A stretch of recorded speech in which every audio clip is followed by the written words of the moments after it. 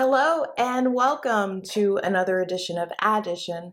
I'm your host, Adi Adewusi. I'm a product manager at Microsoft, a mathematician, a futurist, tech optimist, artist, and creator.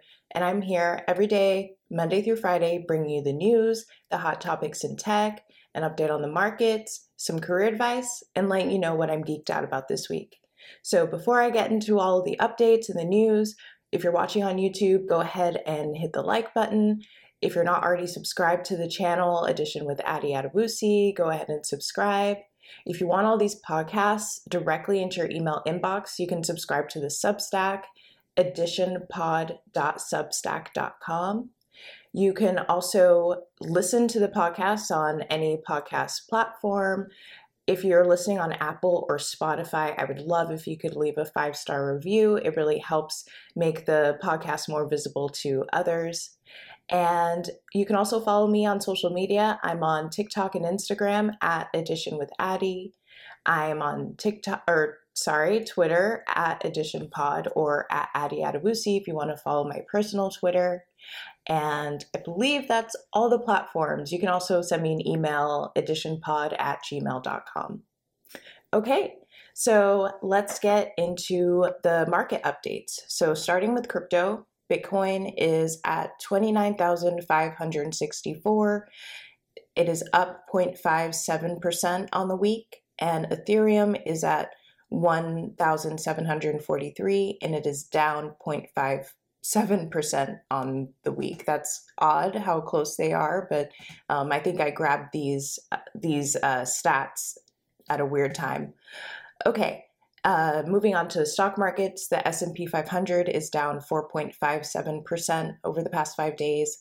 The NASDAQ is down 5.2% over the past 5 days. So markets are not in a great place right now. The inflation report was released this morning, and it shows that inflation is now at 8.6%, where in the previous report it was 8.5%. This means that the Federal Reserve is likely going to increase or increase the speed that they're rising the interest rates, which has an impact because if interest rates are higher, that incentivizes people to keep more money in cash as opposed to investments. Therefore, things like stock and crypto take a hit. So uncertain times right now. Let's see where the markets are next week. Okay, moving on to the hot topics in tech. So Apple is entering the buy now, pay later space, which I have discussed a few times on the podcast, and I have linked both of those episodes in the show notes. So this is from CNBC. Apple's latest fintech move has buy now, pay later industry on edge. I quote from the article. The iPhone maker announced plans to launch its own pay later loans on Monday, expanding an array of financial services products, which already includes mobile payments and credit cards. Called Apple Pay Later, the service will allow users to pay for things over 4 equal installments paid monthly without interest. Apple said it will handle lending and credit checks for Apple Pay Later through an internal subsidiary, taking Goldman Sachs, which has previously worked with the firm on its credit card, out of the equation. The move is a significant step that will give Apple a much bigger role in financial services than it currently plays. So previous edition episodes, I discussed Klarna, which is a buy now, pay later tool on episode 35, and I was sharing the layoffs that they were doing. And on episode 38, I shared a story about Stripe partnering with a firm to make buy now, pay later services available. So the premise of this article is saying if Apple moves into buy now, pay later, competitors like Affirm and Klarna they don't have a chance because, a lot of people have iPhones, and if they could do it automatically through Apple, why would they use something like a Klarna? And I also think it's interesting at this time where markets are down, inflation is high, Apple is probably seeing more of a need for these installment loan services.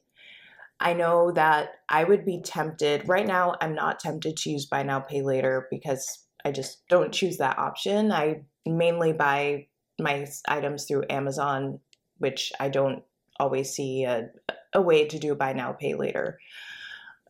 If every time I was making a purchase on Apple, so like a subscription to an app, or if I was paying something with Apple Pay and I had the option to pay in 4 installments, it would be really tempting to do that. So I'm kind of just concerned in general about buy now, pay later. I know I'm a tech optimist, but the fact that they don't do a credit check makes me feel a little bit uncomfortable that people may move, just become indebted to Apple or Klarna or Affirm, especially young people. Think about the age that people start to use iPhones. That being said, if I put on my tech optimist futurist hat, maybe this type of buy now, pay later is necessary for people to live their lives. And tech companies are just enabling this for them, even though it may not put them in the best financial situation. If they need to order a new lawnmower ASAP, or let me think of something a little bit more critical, like, maybe it's baby formula, things like that, and they can pay with Apple Pay and use installments if they can't afford it, then I guess this is a net positive. So, really interesting. It's an area that I'm really fascinated by in tech, the buy now, pay later space. So, I will continue to track this story and let you know how it develops. So, moving on, more layoffs. So, this time it's Stitch Fix. So, Stitch Fix their shares of stock sink after the company announces layoffs, offering weak guidance. And this is from CNBC. So Stitch Fix is laying off 15% of its salaried workers, or about 330 people. The company also issued weak revenue guidance as it contends with weaker consumer demand. Shares of the company fell Thursday to $7.78. A year ago, the stock was trading above $68. Okay, so Stitch Fix, I have used this service before during the beginning of the pandemic when, stores were closed. I thought, let me try Stitch Fix. And at the time, they were in the news because they were essentially getting rid of all of their California staff, or not staff. I guess they have these people called stylists. So if you don't know what Stitch Fix is, you pay $20 a month. They send you a box with 5 items based on your style, fashion, and preferences. It is put together by a human, like a human picks the items, and they're your stylist. And I'm not sure whether these stylists are full-time employees or if they're part-time or if they're contractors, but they had cut a lot of those people off or laid those people off, ended their contracts, etc. So now I'm hearing that they're laying off 15% of their salaried workers. So it's very clear that Stitch Fix is struggling. I would say I used the service maybe for 2-3 months and stopped it because I didn't think the fashion or the styling was up to par. I really liked the idea of it. I wanted it to work, but the product just wasn't there in terms of the actual clothing items. If you use Stitch Fix, let me know in the comments. What do you think? Has the quality gone downhill? Is it getting better? Have prices been going up? Let me know. I want to know what's going on here. Unfortunately, again, we are dealing with people who have abruptly lost their jobs. If you are in a role or if you are at Stitch Fix and you're losing your position and there are opportunities for you at Microsoft, feel free to reach out to me and I'd be happy to give you a referral. Okay, moving on to more skeptical news. Jay-Z and Jack Dorsey launched a Bitcoin Academy in a public housing complex, and this is from TechCrunch. I quote from the article, The initiative aims to provide financial education with an emphasis on Bitcoin as a path to financial freedom, featuring free in-person and online classes taught by Lamar Wilson, who runs content site Black Bitcoin Billionaire, and Naja J. Roberts, founder and CEO of event and education space Crypto Blockchain Plug.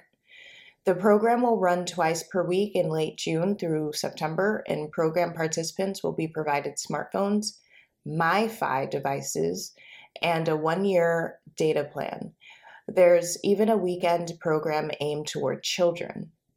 Dorsey and Jay-Z are longtime collaborators and Bitcoin evangelists. Besides working on Tidal, which Jay-Z sold to Dorsey, the duo deployed a 500 Bitcoin investment together last year with an emphasis on developing the cryptocurrency's popularity in India and Africa. But the Bitcoin Academy is funded via personal grants from the two entrepreneurs. So, end quote. I have so many feelings about this. So, one, I used to be a personal finance content creator. Personal finance is a deep embedded passion of mine. And I love the idea of kids learning more about money, saving, investing, and earning. I don't think the Bitcoin Academy is solving that problem specifically. It's basically a way to onboard people onto Bitcoin and encourage people to buy Bitcoin. It is possible that this would work out great for them, but I feel like people living in housing projects, learning about Bitcoin is probably the last thing that they need in terms of financial literacy. There's probably things like understanding credit scores, understanding compound interest in investing, learning skills to command higher incomes. I would say that's more of a pressing need. But that being said, Jay-Z and Jack Dorsey, that's not what they do. So why would they be the ones responsible for providing that information? So hearing this news, I hope that there are nonprofits or, individuals working in these government housing, public housing communities, teaching them how, the basics of personal finance to counteract the fact that they're going to be learning about Bitcoin. Like, I really do believe, and yes, I do own Bitcoin, I do hold crypto, but I do see it as a completely speculative investment.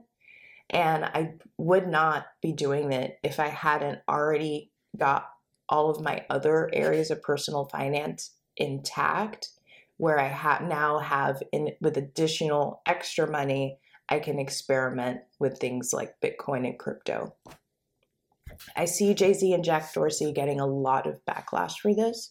That being said, it could work out and these kids and these low-income people could become millionaires, but who knows? So I don't know. I think this makes me feel really uncomfortable. That's my honest reaction. Okay. So moving on, I have an update from an episode 37. I talked about Seth Green basically getting his Bored Ape stolen from him through a phishing scam, and he had already had a contract for a TV show using that Bored Ape, which, being the holder of the NFT, gave him rights to use that Bored Ape. And so once that Bored Ape was stolen, he no longer had the rights to the ape and therefore would put the whole show at risk. The update, and this comes from BuzzFeed, is that Seth Green Seth Green's kidnapped Bored Ape has been returned to him. And I quote, "An unnamed wallet likely belonging to Green. It's been used to purchase NFTs that now exist in his public vault, transferred 165 Ether, or probably $297,000, to an address operated by an NFT trader to exchange the ape." So basically, his ape was kidnapped. The ransom was $297,000, and now he has his ape back. So he essentially paid for this Bored Ape twice. So people who say NFTs are dead and are losing their value, this kind of counteracts that. There is a lot of value in the Bored Ape ecosystem. I will actually link to the very first episode I did where I talked about why I am bullish on Bored Apes and the ape ecosystem in general. So yeah, this is more of just a follow-up on an existing story. Nothing earth-shattering here, but it's been interesting to track this story. Okay, moving on to the career segment. So I bring up this issue because I'm in a Slack with my career coaching program. It's not my coaching program. I'm a member. We all share the same career coach, and she was asking about negotiating a job offer where she knew what the salary range was. And my response to her was to ask for the top of the salary range. And she responded saying that she feels uncomfortable asking for that. She's never asked for that amount of money before. And I told her, if you don't believe you deserve it, then whoever is hiring you is definitely not going to believe it. So when you're doing negotiations, a lot of times we rule ourselves out, like we limit our own selves. So, one, think about how much you actually want to earn, and then get very real and honest with yourself and ask yourself if you believe that you deserve it. If you don't believe that you deserve it, whether it's because of imposter syndrome or insecurity, then I recommend practicing asking for that amount with a friend or a career coach to help you get in the practice of saying that, because you need to be convincing when you're in these negotiations. And the reason why I say get honest with yourself is because people, and I did a TikTok about this other day, people will say, "Oh, I want a 6-figure job. Why am I not being paid for?" And they literally never asked for it. And the reason why they never asked for it is because they didn't truly believe it themselves. So that is my career message today. You only get what you believe you deserve. All right. And what am I geeked out about this week? So, if you follow me on TikTok or Instagram, you saw that I did a vlog of my day at the office yesterday. So, I went to the office because Microsoft was having an event for the LGBT employee resource group, which was a pride event. There was a pride cake, there were a rainbow cake, and flags and things like that. It was fun. And I documented it on TikTok via vlog. So I am geeked out about my improvement in my TikTok skills. So check out the link to my 3-part Day in the Life at Microsoft's Atlanta series. I will share the links to the series on TikTok and Instagram in the show notes. Okay, well, happy Friday. I hope you have a great weekend ahead, and I will see you next week. Bye.